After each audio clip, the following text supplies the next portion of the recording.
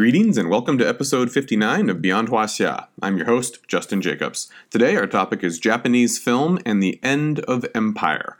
Japanese film has become very famous throughout the world, but what I want to talk about specifically today is how the sorts of films that were made in the American occupation period, 1945 to 1952, and then in the immediate aftermath of that, relate to many of the themes that we've been talking about with the end of the Japanese empire, the major shifts, the reverse courses, questions of guilt, who's a victim, who is Japanese, all of these sorts of issues all sort of play out on the screen.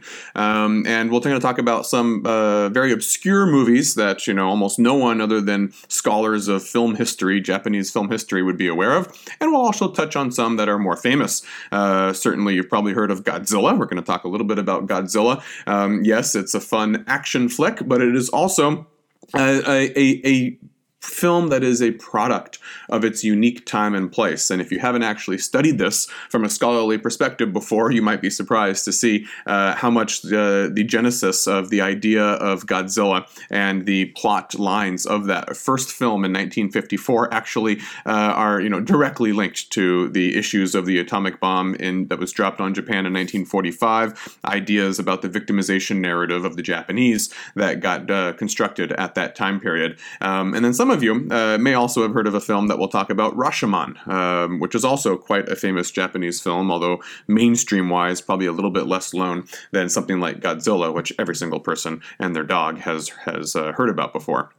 Now, let's start off with a couple of major bird's-eye perspective themes, all right? Post-war Japanese film, as it relates to the empire, needs to do a couple of things. It needs to explain your defeat and the suffering. Okay, why did we lose the war? Okay, why are we suffering? You need to explain how we got here. And then you also are thinking about this old empire that you used to have. Many people either were in that empire, they lived there, they traveled there, they were tourists there, or even if they never left the Japanese home islands, they have some sort of knowledge and experience of that empire. They heard about it, they saw pictures of it, it was talked about. And so there is a sense that you can leverage this former imperial experience, sort of stripped of politics, stripped of the military. In what way can we still sort of re-experience the empire that we have only just lost without the sense of guilt that everyone's trying to put on us now about what we did to the people who lived in our former colonies? Now remember, throughout, that the films we're talking about, they are intended for a domestic Japanese audience. So they are going to cater to a domestic Japanese audience that probably doesn't really care all that much about other people's suffering. Why? Because the Japanese are uniquely cold-hearted? No, because they suffered too. All right, something you have to be thinking about here at all times is that, the experience of people who lived on Japan is going to be different than most people who stayed behind, let's say, in the United States while soldiers went to war. If you were an American during World War II and you didn't actually go to war, active theater of battle as a soldier or something, if you stayed behind at home, yes, there were shortages of goods. Yes, there was rationing. Yes, you heard about the war, but generally speaking, your experience was quite different. The U.S. was not invaded. There were no bombing raids of New York or Los Angeles or anything like that whatsoever. So yeah, things may have been tighter and tougher and whatnot, but it was nothing like the experience of countries that were actively had their homelands bombed.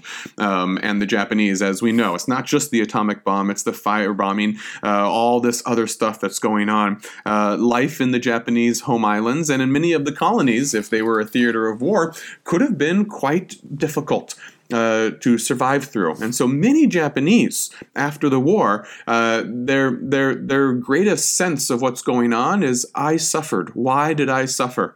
And maybe there's some vague sense that the other Asians suffered as well, but you're probably not being encouraged to link other Asian suffering to your suffering, to something that you did. It's just, well, we're all suffering because this horrible thing was visited upon us. How do we make sense of this?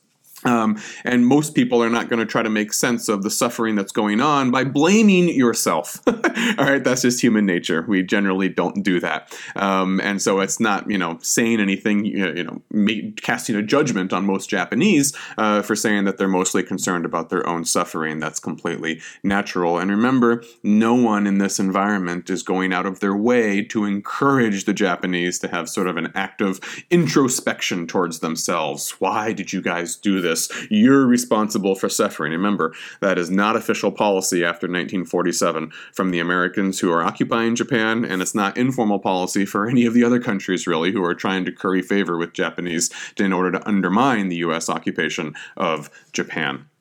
All right? Now, you're trying to come to terms with what happened and the reality of the fact that the empire is gone, but not forgotten. It still exists in many people's minds. All right, but you're trying to negotiate your memories and loss and suffering within the context of U.S. terms of censorship. All right, the U.S. imposes a censorship regime during its 7 years of occupation. There are many things you cannot portray or put in the films. And the U.S. also says that, when you blame someone, you have to blame the militarists. All right, remember, that's the official explanation of what went wrong. Your militarists sort of hijacked your peaceful government that was on track to become just like us, and those are the people who need to be blamed. All right, so there are certain parameters of what can and cannot be shown.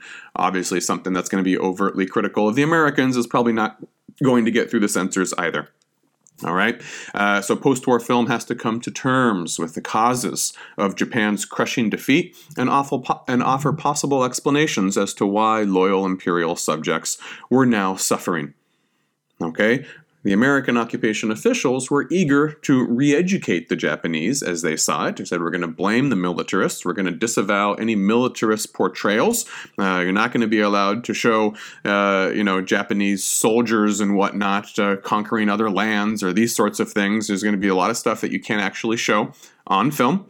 And they say we also want to promote American-style democracy.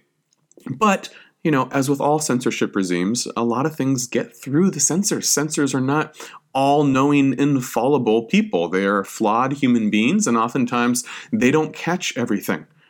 All right? I've been amazed in my own research when I do things relating to mainland China, in which I'm finding things that were published after 1949, dealing with things that happened during the Mao Zedong years in the 1950s or 60s, and I'm thinking, this is an official publication of a Chinese mainland archive in the 1990s. Did they not realize how unflattering the portrayal of Chinese government policies were in 1955 in this part of the country? How could this get through the censors?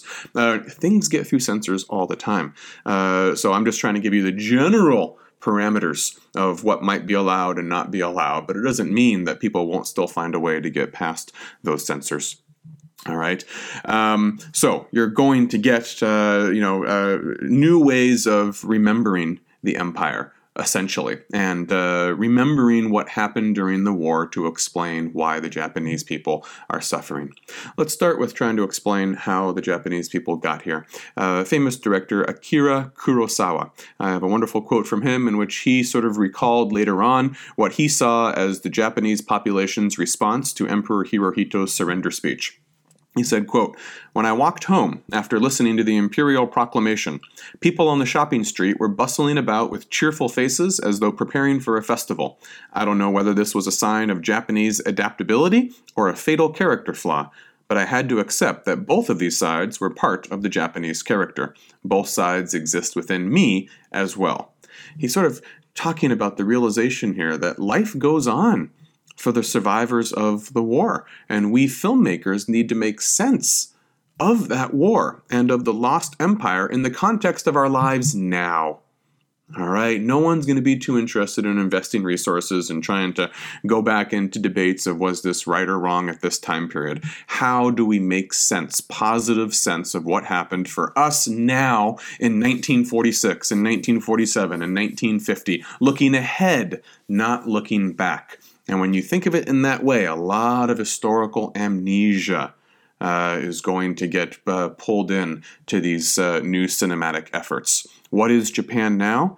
Japan now are 4 Japanese home islands without its former extensive colonies and lots of daily suffering and efforts to just get by. The films after 1945 would routinely condemn the war, but they would never actually question the imperialist motivations that led to that war in the first place, because you're singling out individual militarists. That's a vague, ambiguous category. Who are the militarists? They're just always sort of lurking in the background. The generals who have taken us on this course and we can't do anything about it.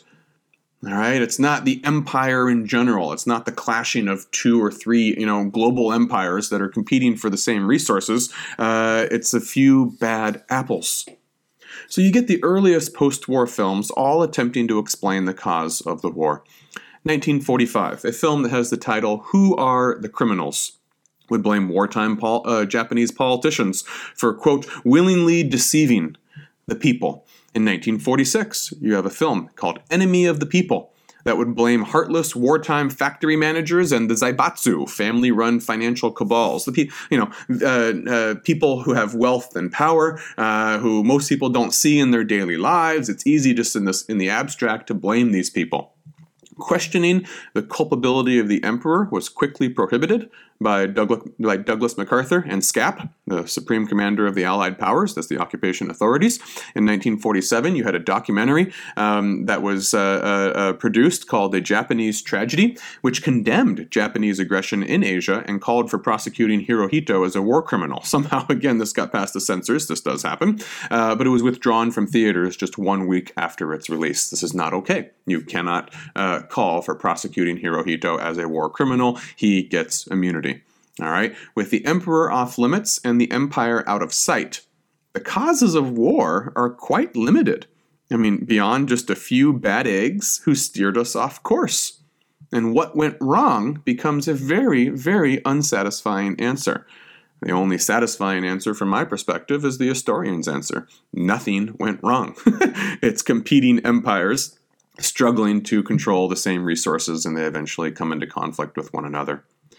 Now, Japanese film critics allege that post-war Japanese felt almost no guilt about the empire and war. One post-war Japanese film critic said, quote, not only did the average Japanese at that time lack any sense of what invasion meant, they also had absolutely no sense of guilt. For the leaders of an island nation, imperialism was seen as the only way toward progress and material enrichment. Now, if that's true, if your average Japanese felt, almost no guilt whatsoever about what happened in the war, let's try to put that lack of guilt in context. One, that was official SCAP policy. That was the official policy of the American occupation. All right, and most other Asian nations soon after the war ended, in which we're not going to force the Japanese to have a bunch of mea culpas, to apologize for everything and feel sorry for themselves. The Germans would get a lot more of that over in Europe at the exact same time period. It would actually be institutionalized in German, grade school textbooks and whatnot. The Nazis were evil people. They did evil things, and it doesn't necessarily take root among the entire society, but nevertheless, there is an institutionalized effort in Germany to have active reminders and have moral judgment about what the Germans did during World War II. That's not going to happen in Japan, and that's official, American occupation authority policy. All right. 2. Another reason that there may have been very little guilt among your average Japanese is because, like we said, Japanese people did suffer. Okay, and it's something that often gets lost in these sort of black and white analyses of world events and history. You want to have victims and you want to have aggressors and you want to judge them. This is a victim. We feel sorry for this person. We don't feel sorry for this person. And several times, you probably remember in recent episodes when I'm talking about Japanese atrocities, I'm trying to show all perspectives and show how you can be an oppressor and a victim in the very same day. All right, that is not necessarily a contradiction. And we need to change our perspectives depending on what's going on and who's doing what and what their motivations are. Japan's role as an aggressor for most people back home took a back seat to the everyday concerns of Japanese suffering itself. The empire was overseas and can't be seen in Japan until it comes in the form of returning soldiers, returning settlers, who then are immediately blamed for all the suffering. It's your fault that we had an atomic bomb dropped on us. Okay, it's your fault. We didn't have anything to do with that because we didn't go into the empire. So, two movies in 1950 suggested that Japan suffered just as much, if not more, than any other Asian nation. Names of the film, Hear the Voices of the Sea, and another film known with the title of The Bells of Nagasaki. Both showed images of dead or horribly mutilated Japanese soldiers, a sight never before seen in Japan domestic media. You had censorship restrictions throughout the war, in which you couldn't portray dead Japanese soldiers in war. You could only show them rushing into glorious battle and winning the war, but you couldn't actually see dead soldiers. And these films both did that in 1950. They're not, the censorship restrictions are you can't sort of show Japanese militarism in action in a positive light, but dead Japanese soldiers isn't necessarily showing positive Japanese military advances. Okay. Now, you did have some other sort of so-called victimization films that would acknowledge other Asian suffering in the context of Japanese soldiers or Japanese who had traveled abroad, but they wouldn't attribute any of that suffering to the Japanese presence. Okay? In fact, they would usually suggest that Japan suffered together with other Asians, all right, and that both sides lost in the war. All right, you can almost sort of see how this is I don't want to say perverse continuation, but an interesting evolution of the liberation of Asia from Western imperialism discourse. Remember, the Greater East Asia Co-Prosperity Sphere was all about all of us Asians have suffered from Western imperialism, and as the most advanced Asian, the only Asian that can actually defeat the white people, we're going to bring you all to liberation. Right, but we all have suffered from this common affliction, and we're going to help you bring you out of it. And now you're getting the sense in the films that after Japan loses the war, we're still suffering together. We had to suffer initially because we suffered from the same affliction of Western imperialism, and now we're also suffering again after the war. But it's not our fault. We're not the ones who brought this suffering on you. You can see this is a very indirect way of still managing to get around the censors and criticizing, the Americans or whoever else without actually saying their name. Every action is relative. Japan was wrong, but so was America. Isn't war terrible for everyone? War itself becomes demonized independent of any active agent of war. Okay, war just sort of rained upon us from the sky. And if you want to attribute an agent of war, well, there's still the Westerners. That was why we had to go to war in the first place, wasn't it? Other films also tried to explain where we've been and explicitly invoked the old empire, not just Japanese soldiers. Two films, Bengawan River and Woman of Shanghai. I'll talk a little bit about these. Cinematic representations of Japan's past Asian empire continued unabated throughout the U.S. occupation. All right, you still had films where the backdrop, even if they weren't literally filmed there, the backdrop was supposed to be Manchuria, China, Indonesia, all right, Burma, places that the Japanese had colonial control of for a long or short period of time. And the most common trope was one of the same ones that we saw prior to 1945. You'll see Japan leading men paired off with Asian women who are their love interest in tragic love stories. And here now, of course, the Asian women are usually going to be played by Japanese actresses. They aren't supposed to be ethnically Japanese. It's going to be a Japanese man falling in love with an Indonesian woman, and the Indonesian woman will be a Japanese actress who is dressing up to look like what Japanese imagine a Indonesian woman would look like. These stories usually involved a misunderstood Japanese character, usually a man, who was shown to suffer just like the natives did. All right, and he worked tirelessly for an unappreciative Asian population. All right. Usually what you would get is you would get a female native, whether she was Indonesian or Chinese, and her story would be told so that she grows up resenting the Japanese initially due to the suffering of herself or her family. Her brother was killed in a Japanese bombing raid. Her family was all killed or lost their jobs and had to flee, and then she was forced into prostitution to help support the family, something like that.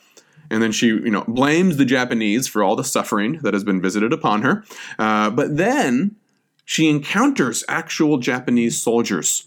in individual context, not just sort of from a distance during wartime, and realizes that the Japanese soldiers are suffering as well.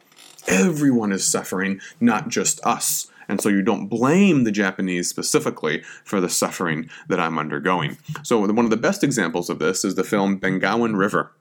1951, and it's set in the Indonesian island of Java just 6 years earlier, 1945. And in this film, you get a Japanese soldier who has deserted his unit. He has deserted his unit, so he's going to be portrayed in a positive light already, right? This is someone who is trying to not be in thrall to the bad, hated, evil militarists, and he is being pursued by the Japanese military police because he's a deserter, all right? He takes refuge. He eludes the Japanese military police who are trying to catch him and obviously execute him, most likely if they find him, as an example to other soldiers.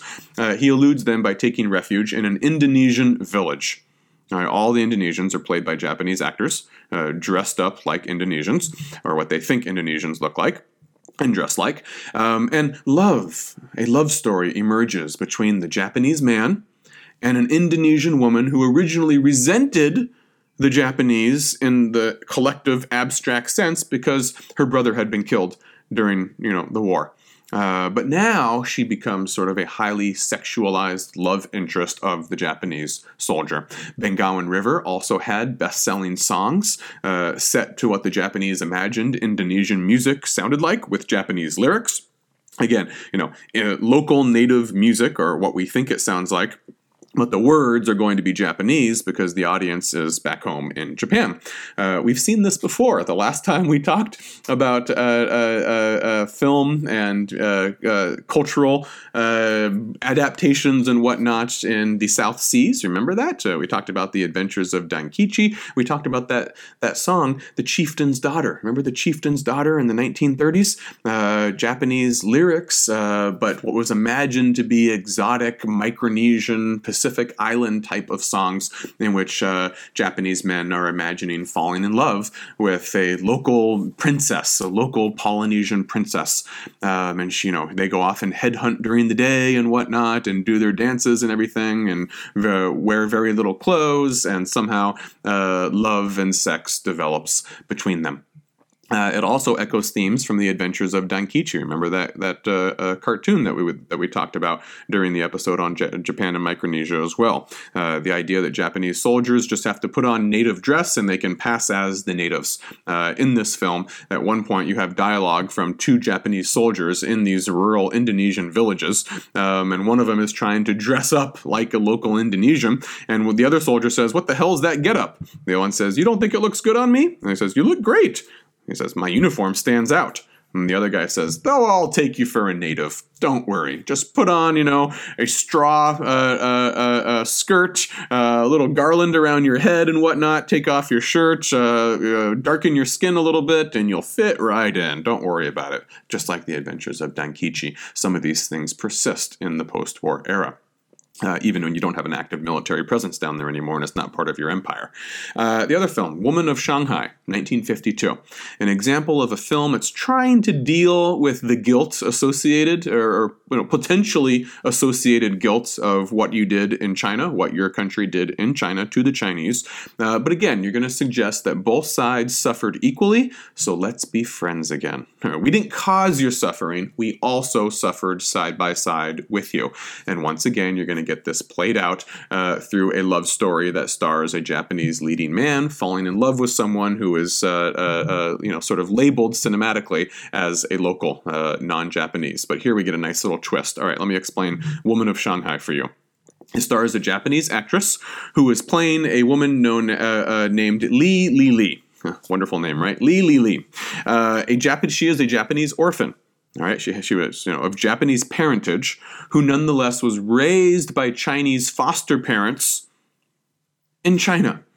Okay, she's in Shanghai. The Japanese come to Shanghai, as we know, and she falls in love with a Japanese lieutenant in a Shanghai nightclub. And then spies and espionage from all sides get mixed up into the plot. Loyalties are tested, and this woman, who is of Japanese ancestry but has been raised by Chinese parents as an orphan, and now is falling in love with a Japanese soldier, she's obviously going to be very conflicted about her identity.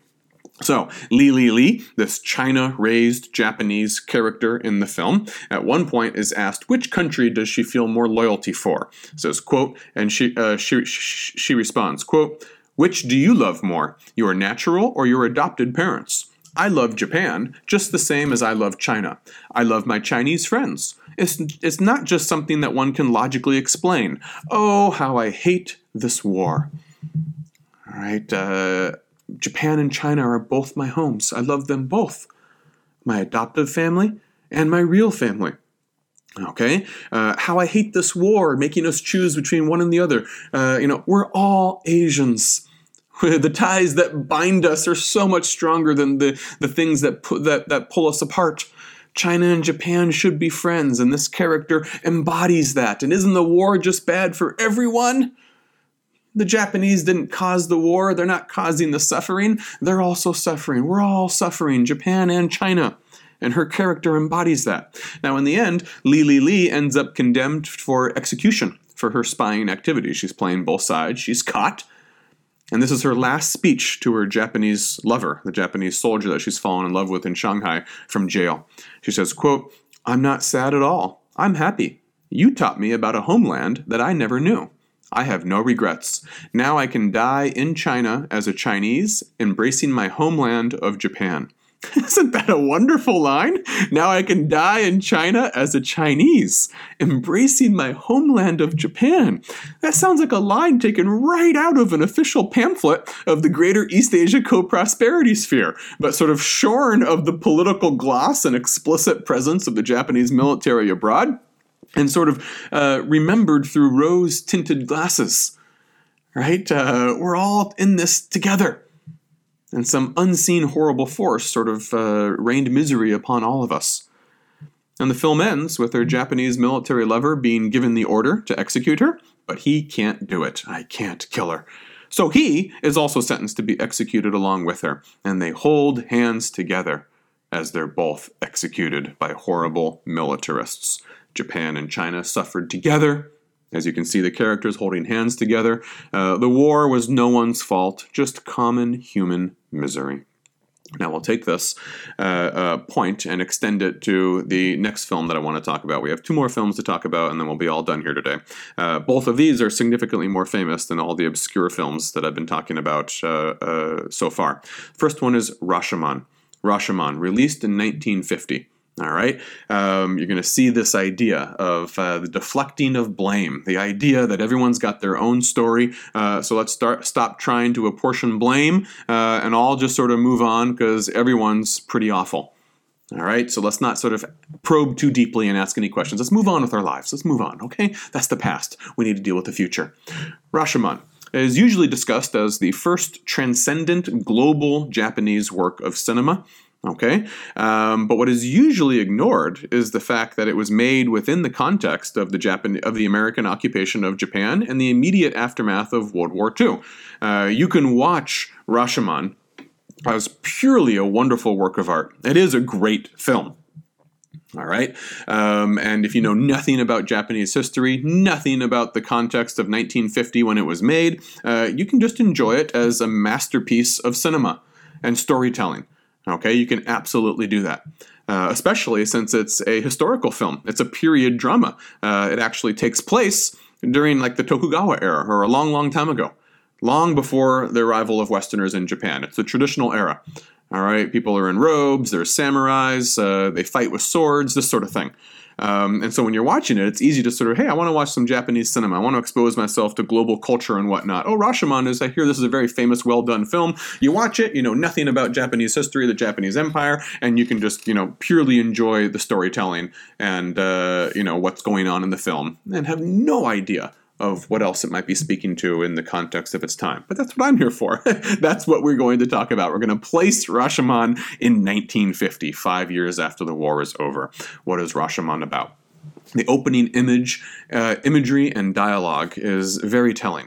All right, you have a woodcutter and a priest. The film opens up with the scene of a woodcutter and a priest, 2 men sitting under ruined gates, the ruined city gates of Rashomon. This is a destroyed temple that they're right next to. and it's raining. All right, the weather's horrible. It's a bleak image. All right, it's a bleak backdrop. And the woodcutter and the priest are talking to each other. And they say, one of them says, "I've seen so many people dead, so many people killed like insects." Okay, and then they start telling about a story. They talk about stories of something that we saw before. All right, this is a horrific story. This is a horrific story. Another man joins them and says, "I just witnessed a story so strange that it has destroyed my faith in the soul and all that is good, even worse than what we've just been through." What have we just been through? Well, it's an apocalyptic scene that opens up the movie. It looks like the world has ended. This is Japan after 1945. All right, this isn't after some war in the 1600s in Japan, which you might imagine it is if you're just watching it and know nothing about the Japanese Empire. This is supposed to be an apocalyptic Japan after the 1950s, after 1945. Okay, and they're talking about this story in which they witnessed a murder. They witnessed a murder, and one of them says, "Only one person murdered? Pfft, that's nothing at all. I've seen so many people killed like insects, so many dead bodies. One murder is nothing at all." Nevertheless, the story seems to be so strange, so compelling, so hard to believe, that when word gets out about this story, they're called to court to testify and say, "What actually happened?" And there they say, I witnessed this event. This guy says, "I witnessed this event in which a samurai and his wife were traveling through the mountains, and a local bandit, a famous bandit, tricked the man into getting out of his carriage, and then eventually this bandit managed to seduce the wife and kill the husband. And so someone's died. So the courts get involved, and they have to investigate it. And they find the bandit, they bring him into the court, they find the woman, the wife, they bring her into court, and now they all are asked to give testimony, their version of the events that led to the death of the samurai. And so the majority of the film are these three characters. The bandit, Tojimari, his name is Tojimari. The bandit's tale, he's sort of in an open-air court, and he's giving his testimony of what happened, what he did. Then you get the samurai's wife, the woman's tale. She tells her story of what happened. Both these people are alive. Then you get the dead samurai. He's clearly been killed. We're not really sure how he was killed yet, but he's clearly been killed, and the court uses sort of a spiritual intermediary, a shaman, and they summon up his spirit. This is obviously cinematic fantasy. They summon up his spirit to give his testimony of how he was killed. All right, so the majority of the film is this narrative device in which three people who were involved in something fantastic, something horrible happened, and each one of them is called upon to give their version of what happened. All right. Again, don't just enjoy this film for art's sake, for cinema's sake, for storytelling, the art of storytelling. When you're thinking about everything I'm talking about here, and if you ever go see this film yourself, think about three different versions of what happened to explain an awful occurrence in which death resulted. And everyone who witnessed it was shocked, or everyone who heard about what happened was shocked and depressed and lost their faith in humanity. To think that humans could act like this. And then remember, this is 1950, 5 years after the end of the war. What is on people's minds in Japan when they're watching this? So the first tale, the bandit tale, Tojimari. How does his story go? He says, well, I saw the samurai and his wife traveling through the mountains, so I tricked the samurai into getting out of his carriage and looking at a collection of old swords left in the forest. And then I tied him up to a tree. All right, I found this old cache of swords, in the forest. And I thought, this will be a good excuse to get him to get off his horse and come over here and take a look at him, and he'll be more vulnerable. And then when I got him in a compromising position, I tied him up to a tree. Then I seduced his wife. And then his wife, after I seduced her, she begged me to enter into a duel with her husband. Because she says, then one of you will die, and I won't have to live with the shame of knowing that two human beings, two men, know my shame. They witness my shame that I've had sex with two men. You're not allowed to do that. All right, this is Confucian culture and ideas about female chastity. A woman is attached to one man for life. All right, it says, two men know my shame now. I can't live like that. You guys, I beg you to duel my husband. Fight him now. He's tied up to a tree still. And he had to witness her being seduced. Seduced here, okay, not raped. His version of the story is that she's seduced, because later it's going to be, the other versions will say she's raped. The bandit says, I seduced her. And then they fight. So the bandit says, okay. And he has a very manly fight. He unties the samurai, and they have this fight, and both of them look great. That's a great fight. All right, and both of them, look like, oh wow, they're good swordsmen. They know how to fight, but the bandit still wins. The bandit still wins, and he says, I want to kill you honorably because you fought so well. And then afterwards, the woman says that she'll go with him. All right, or she had told him that if you win the duel, I'll go with you. It's the law of the playground. All right, in his version, this was not rape. He seduced her, she was interested, and then she said, okay, as honorable men, you now need to resolve this situation on your own, to make sure that you don't allow me to have two men in this world who know my shame. Okay, so that's his story. All right, he managed to trick the samurai. He's a bandit, so that's not shameful for him. That's, shows how clever he is. He managed to trick the samurai. He managed to get the lady. And he managed to win an honorable duel in which the fight progressed very admirably for both men. All right? From his perspective, from his value system as a bandit, he comes off looking great, right? This is what a bandit does. Trickery, duels, seducing the women. He has it all. Then the woman is told to tell her tale in court. And she gives a very different version. She said, the bandit raped me and then fled. That was it. This was another. He didn't seduce me. I wasn't interested. He raped me. And I was unwilling. And then he fled. So I asked my husband to kill me, to avenge my shame, because I'm a good woman. I'm a chaste, proper woman. This is what a chaste woman should do. I said, kill me, because you were not able to stop this guy from raping me. But my husband looked at me coldly and refused to acknowledge my humanity. He looked at me like he didn't know me anymore. And it was so disturbing to see how my husband looked at me after I had been raped. He realized that he saw me as damaged goods. It was, a shame to him as well. And he did nothing. And then she says, I fainted. And when I woke up, my husband had killed himself with his dagger. And she says, me, of course, if my husband wasn't going to kill me, he's too cowardly to kill me. And he ended up killing himself instead. She said, well, of course, then I did what any chaste, proper woman would do. I tried to commit suicide. I tried to commit suicide many times by drowning myself in a pond, but ultimately I failed to succeed. All right, so you see her story portrays herself in the most positive light possible from her value system. According to the bandit's value system, he told a story that accorded well with his values and made him look like an awesome bandit. Her value system is that of a chaste wife in a Confucian society. And she says, of course, there's nothing willing about it. He didn't seduce me. He raped me, tied up my husband by nefarious means. And then I tried to do what was right. Having had the shame visited upon us, what was right was to have my husband kill me, to ask my husband to kill me. It's his right then to kill his wife. He wouldn't do it. My husband was too cowardly, so I had to do it myself. But unfortunately, I failed, which is why I'm still alive today.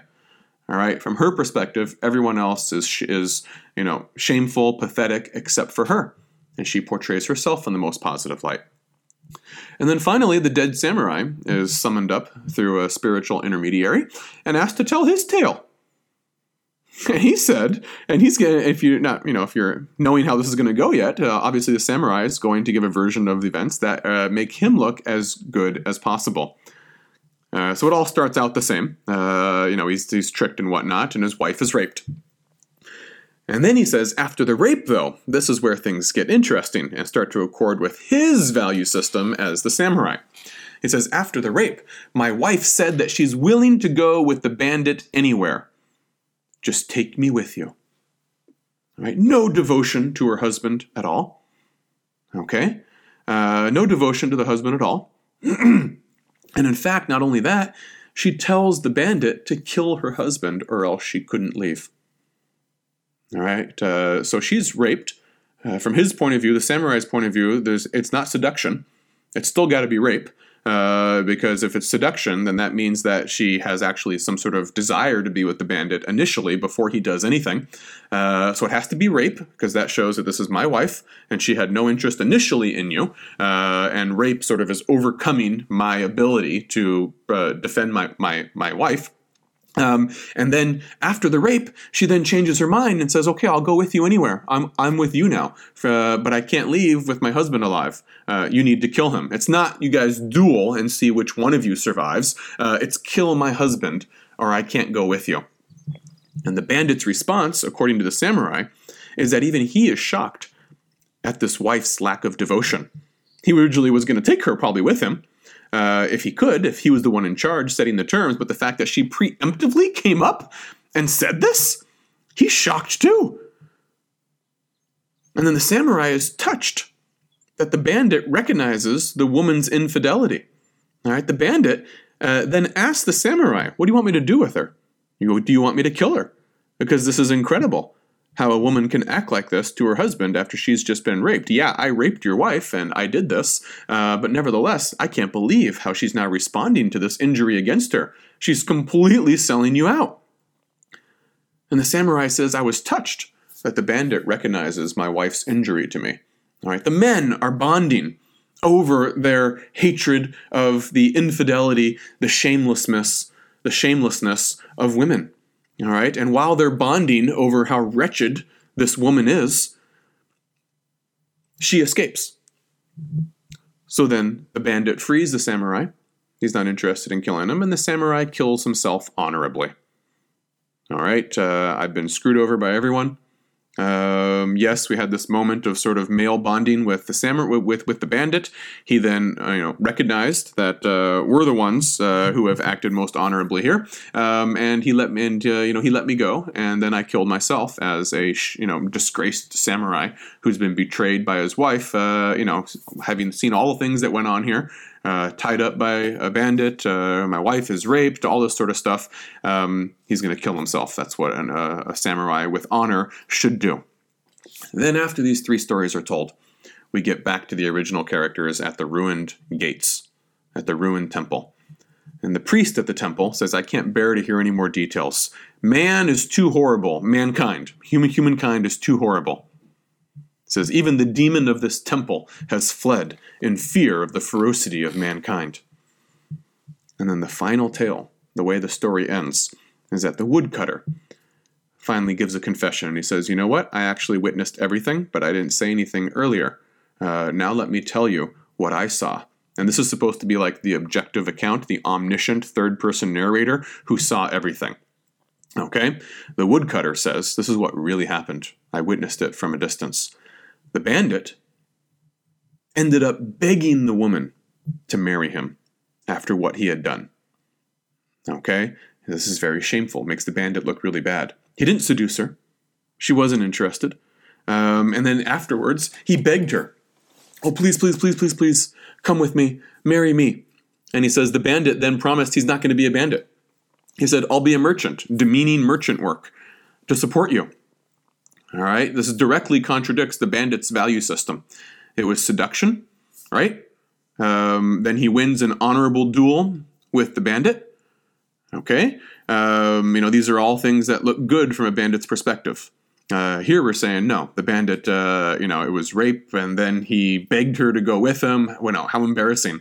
A man begging a woman. He says he's going to give up the bandit life, which is supposed to be this awesome sort of, highwayman. I'm going to give it up and work as a merchant to support you. If only you'll come with me. What a pathetic man. What a pathetic bandit, at least.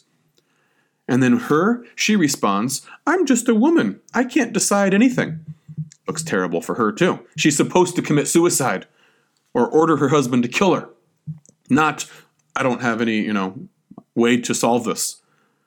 So then what she actually ends up saying is that real men would fight each other to resolve this situation. Not fight for my honor, fight to hide my shame. or kill my husband so I'll go with you. She says real men would fight each other. She goads the men on to fight each other, although they don't initially want to fight each other. And then they do fight. She sort of, shames them. Fight! And they do. And we get another fight sequence. Remember, the first fight sequence was wonderful. They looked like they were awesome, warriors. It was full of valor and near misses, and, they both looked really good before one guy won the battle. Here, during this battle, they're both pathetic. They're terrible, cowardly fighters, very timid and tentative, afraid to sort of thrust forward, afraid that they might get hit. When they think they've been hit, they practically shudder out and cry out, "Oh my God!" All right? They're total cowards. They have no skill whatsoever in fighting. And then finally, the samurai loses almost accidentally. The way the bandit wins is almost by accident. He didn't really earn it by his skill. And the samurai pleads for his life before dying. "Please don't kill me, please don't kill me." So dishonorable for a samurai. That's the real story. That's the real story. So how do you make sense of this in 1950? Well, the real conclusion is that everyone's got their own side of the story. Okay? And yet in the end, we find that despite each narrator telling a story that makes their side look the best, it quits them well. Whatever I did was the most honorable, best thing to do. We learn that the fight actually occurred over simple greed and lust. There were no honorable intentions on any side. When the fight actually happened, it was pathetic and dishonorable, fought by cowardly men who didn't really want to fight in the first place. The woman was petty, disloyal to the men around her. The samurai was unable to defend his wife, was cold towards her, and begged for his life. The woman screams out in horror, even though she wanted to see the two men fight. When the fight actually occurs, she screams out in horror at what's going on. Everyone looks horrible. Finally, there's supposed to be a positive message at the end of the story. The woodcutter finds an orphan baby, takes the orphan baby away to adopt, and walks off into the distance as the rain stops and the sun breaks through the clouds. All right, there's hope for the next generation. Our lives are ruined. The cities we're in are ruined. We've witnessed the horrible actions of humankind. All right, the things that we do to each other. But let's take the next generation forward and move on from all of this. Now, there's a couple ways of interpreting all of this. All right, one of them, if you focus mostly on the different stories, how everyone tells a story that casts themselves in the most favorable light. You could be saying that, everything's relative. We all suffered. All of us have our own versions of events. You can't really find what version of events is true, because in the end, there is no omniscient third-person narrator like that woodcutter who saw everything. In reality, there is no omniscient, infallible narrator who can give us an objective view of what happened. And so everyone has their own story of what happened. And so how can you blame the Japanese? How can you single out any individual person in the Japanese Empire and say it's your fault?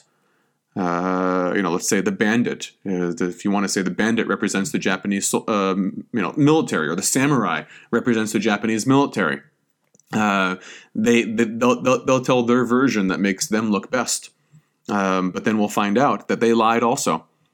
But then the person who exposes their lying also lied to make themselves look best. So who do you trust? Ultimately, the movie seems to be suggesting that in the absence of an infallible, omniscient third-person narrator who gives you the objective, this is what happened version of events, which doesn't exist, there is no such thing, you'll never get at the truth. Everyone acted dishonorably. No one wanted to fight. When it came time to fight, we all were cowards. It wasn't valor. We didn't die saying long live the emperor and, look great as we look in the movies. We died in a very embarrassing fashion. The original motives were all just selfish greed. No one had noble motives. No one acquits themselves well in the end.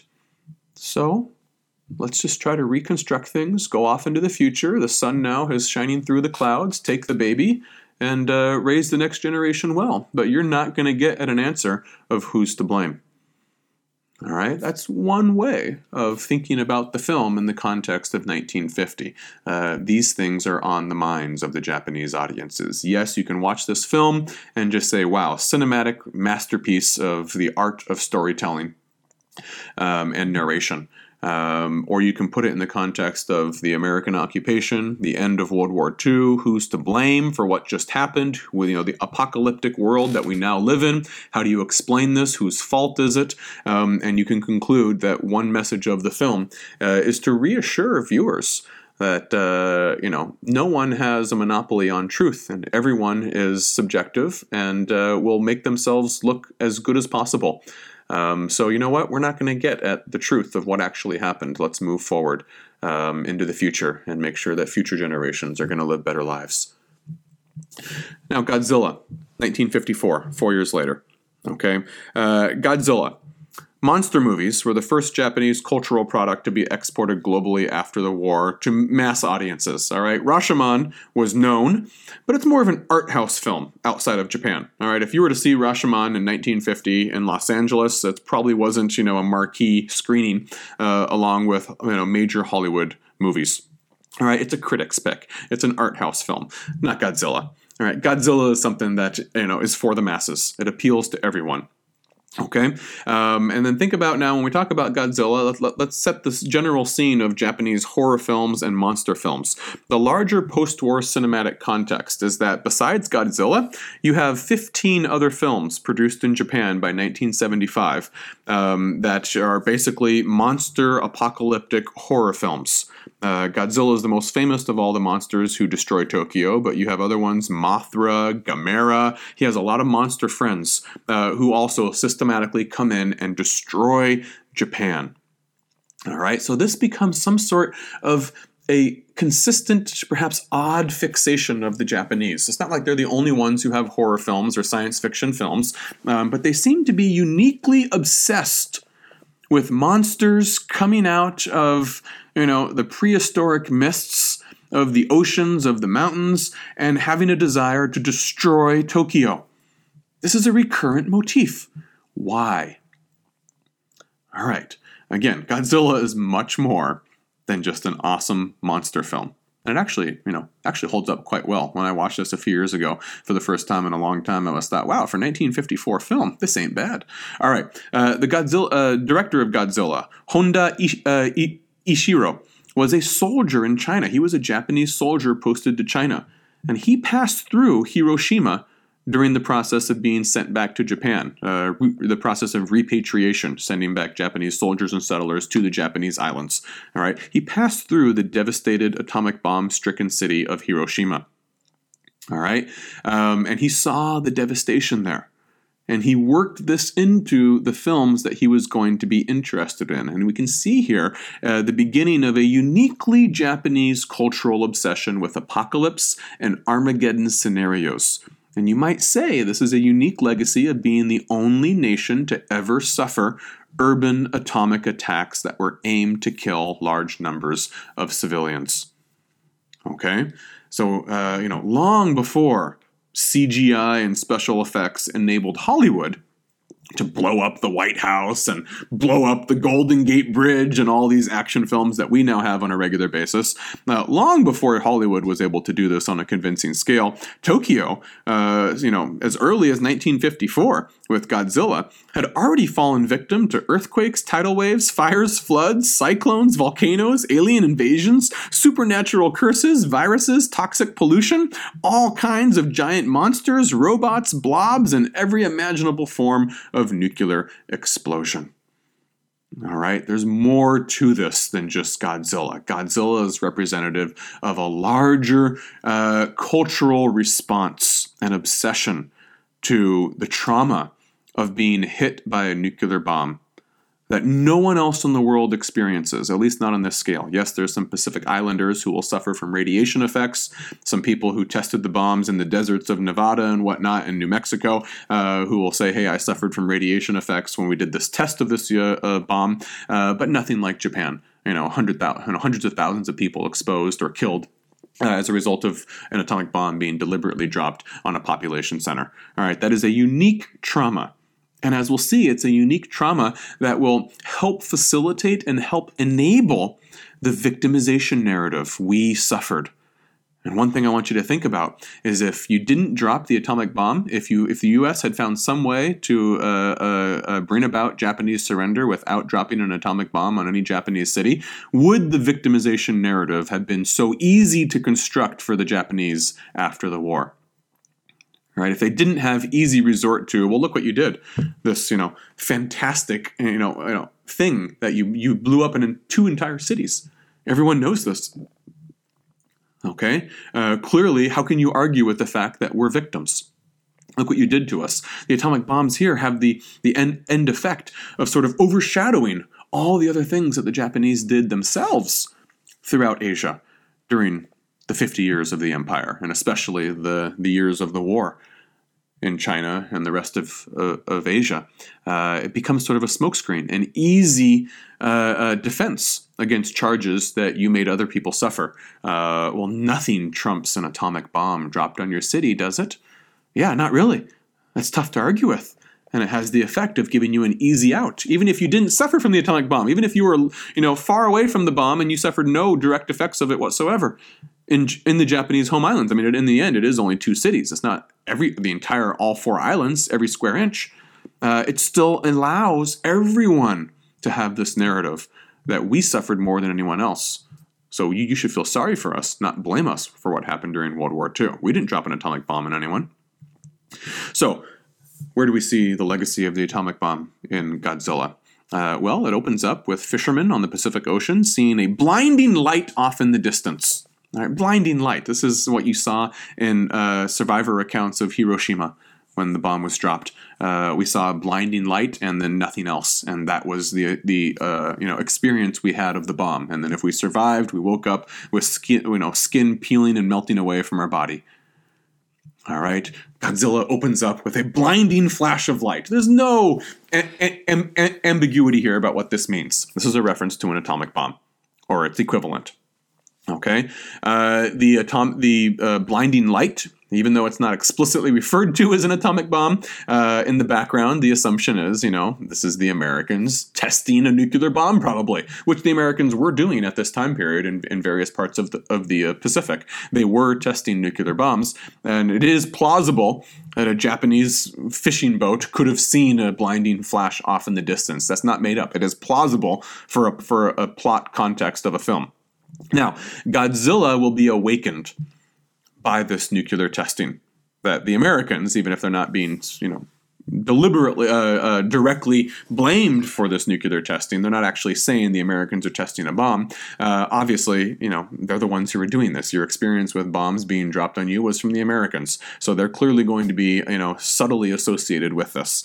Godzilla is awakened by this. He's not a product of nuclear energy. This isn't like a lot of those Marvel comic books in which, this radioactive man or these sorts of things. Godzilla is an ancient monster from the distant prehistoric past, who lived in the depths, I think, of some underground cave on a Pacific island. And the nuclear tests awaken him. They do not create him. They awaken him from his slumber.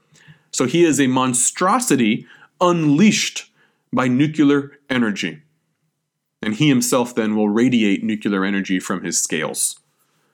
All right? When I have my students read some of the eyewitness survivor accounts of the bombs in Hiroshima and whatnot, one of them says one of the most memorable, vivid descriptions is that one person who hadn't seen what they looked like, they hadn't gotten a mirror yet, after they survived it, they saw someone else, and the person's first response was that you look like a monster. You look like a monster after you survive the effects of an atomic bomb. All right, this idea that collectively the Japanese nation has aspects of inner monstrosity that they have to live with now as a result of having been bombed with nuclear energy. All right, this is going to resonate with the idea that Godzilla is awakened, that this monstrosity that afflicts Japan is awakened by American nuclear energy testing. All right, this is a direct result of survivors talking about, we felt there was something monstrous about us as a result of having survived this atomic attack. And here is a film saying here is a monster who has, who has been awakened as a result of an atomic attack, and now this thing is attacking Japan. Okay, imagine the impact of these scenes. In which when Godzilla eventually approaches Japan, and they have these scenes of Godzilla destroying the streets of Tokyo, coming in and breathing fire and crushing everything in his wake.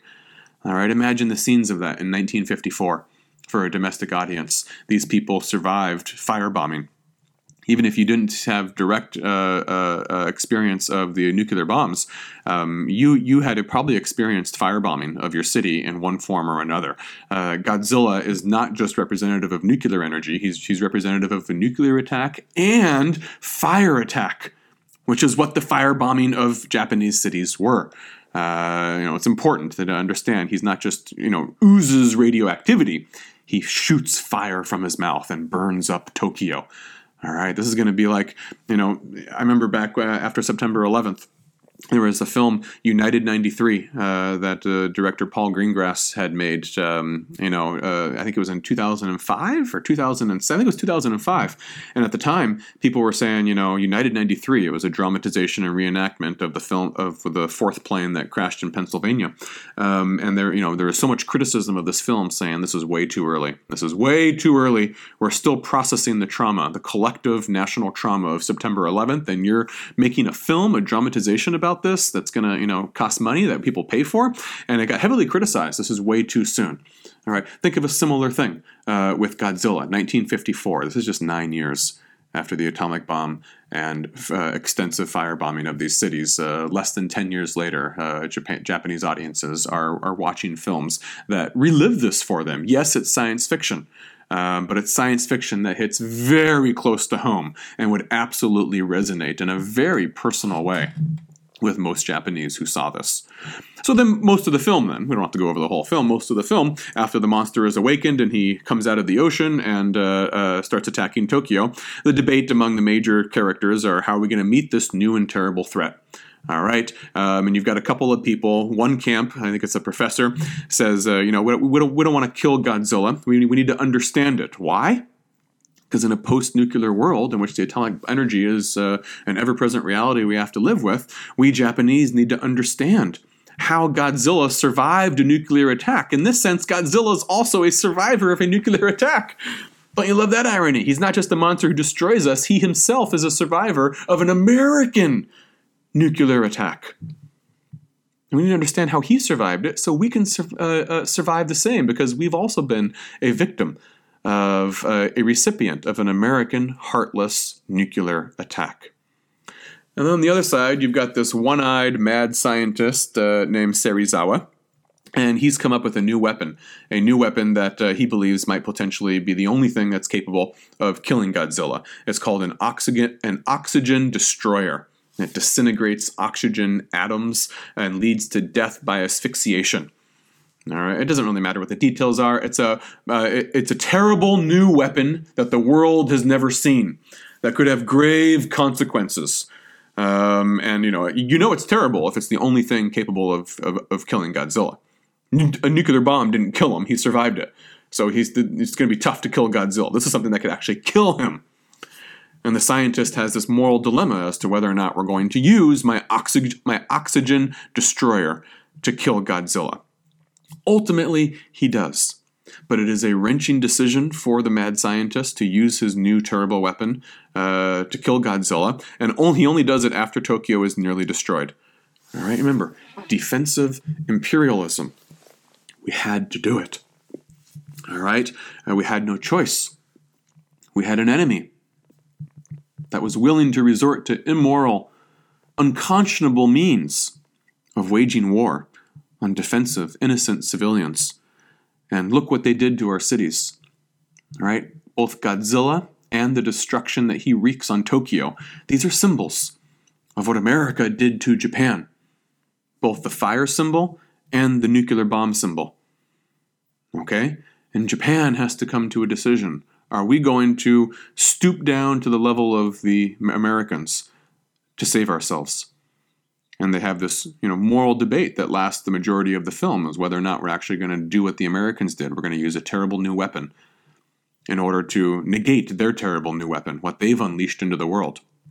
And only when we're almost totally destroyed do they decide we have to do it. That's like the firebombing. We have to do it. We have no choice. Okay? But the guy who invents the oxygen destroyer then takes the secret of it to his own grave. All right, he dies and takes it with him so no one else can do it. Essentially saying we're not going to start an arms race. Yes, we had to come up with our equivalent of a nuclear bomb, a terrible, horrible new weapon with potential to destroy life as we know it, but we only used it to negate what you did, what you unleashed with your nuclear bombs.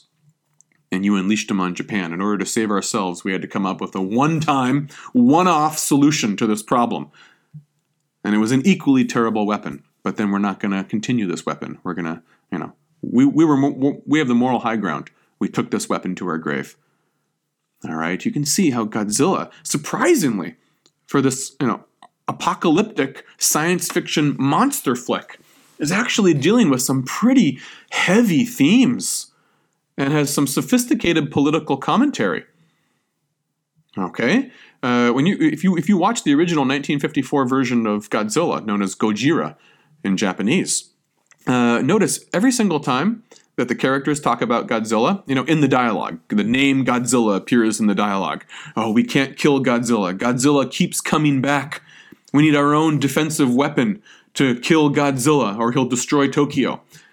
Try replacing Godzilla with the word America and see what that does. And you'll realize that almost every single time you can replace the word Godzilla with America or the Americans, and it would actually have a chilling historical resonance with the perception of victimization and suffering that many Japanese rightly have. They were victims and they suffered, and the war wasn't their fault. But then also deliberate self-deception on the parts of many of them, aided by those who were in power, who basically did not put in place any incentives to confront what happened, rightly or wrongly. And so you get the rise of this victimization narrative in Japan, and Godzilla is actually your cinematic embodiment of the Japanese victimization narrative that trumps the victimization narrative, that negates the victimization narrative of other Asians, that overshadows them. Okay, mistakes were made in war. You had a little bit of violence and bloodshed in Nanjing, some comfort women and whatnot. Sorry about that, but look what we had to suffer. This is what we were really fighting against all along, was the white people who use immoral means, whatever they have to dominate the world. And if we ever got the chance, we wouldn't be as immoral as them. We would do it right. We would get rid of our weapon after we used it to negate a great evil. So think about this. If the Japanese surrender had been achieved without the use of atomic bombs, would the Japanese have had recourse to such a dramatic victimization narrative that oftentimes would serve to overshadow the victimization narratives of everyone else who was involved in the Japanese Empire or World War II in Asia? All right. You'll also get another thing, which we'll talk about a little bit next time in our next topic. Godzilla and the idea of this victimization narrative of the post-war Japanese being associated with atomic bomb being dropped on them. That becomes the focal point of what gets talked about. That will end up excluding the Japanese who were in the colonies. The millions of people that came back to Japan after 1945, whatever suffering you encountered is not legitimate. That's not part of the official narrative of Japanese national suffering. Only the place where the atomic bombs were dropped, the 4 home islands, only those places, the people who live in the home islands, can claim that narrative of victimization. Our chief narrative of victimization was having these nuclear bombs dropped on us. If you weren't here in the home islands, what becomes Japan after 1945, if you weren't here, you don't get to be a part of that victimization narrative. In fact, you're the opposite.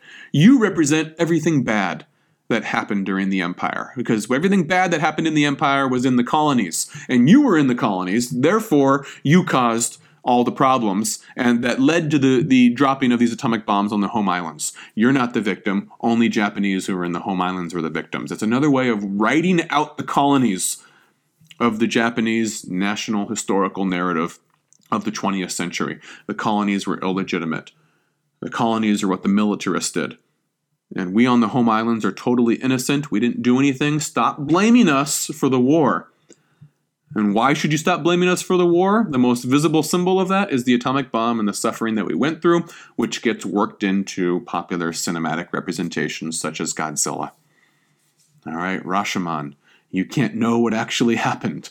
Godzilla, we suffered more than anyone else did. You can see how these famous Japanese films are, have so many more levels to be understood when you put them in the context of post-war Japan and the empire. All right, next time. Note how Godzilla was cooked up by a former Japanese soldier who returned to Japan from the war zone in the colonies. All right, and he saw the devastation of what happened in the battlegrounds of Asia. He also saw the devastation of Hiroshima. To many Japanese who went to the empire, however, and then were told to come back to Japan, Japan wasn't home. And their life in the colonies was just as much a part of the so-called Japanese experience as anything that happened in Japan. All right, to them, there wasn't this, huge separation. The Japanese nation has expanded. This is Japan now. And yet, nevertheless, they get told to go home now, to a home that many of them never knew. All right, these men and women who lived outside of the Japanese island in the colonies, they would have disputed the Godzilla victimization narrative that only legitimated the suffering of the home four islands and confined suffering claims to those who experienced the atomic bomb. So let's understand how we got our current definition of Japan, the Japanese, who is allowed to call themselves the Japanese and who is not, and who's allowed to say, I suffered during the war, and who is not. Please join me for sending the Japanese home, with home in quotation marks, in episode 60 of Beyond Huaxia.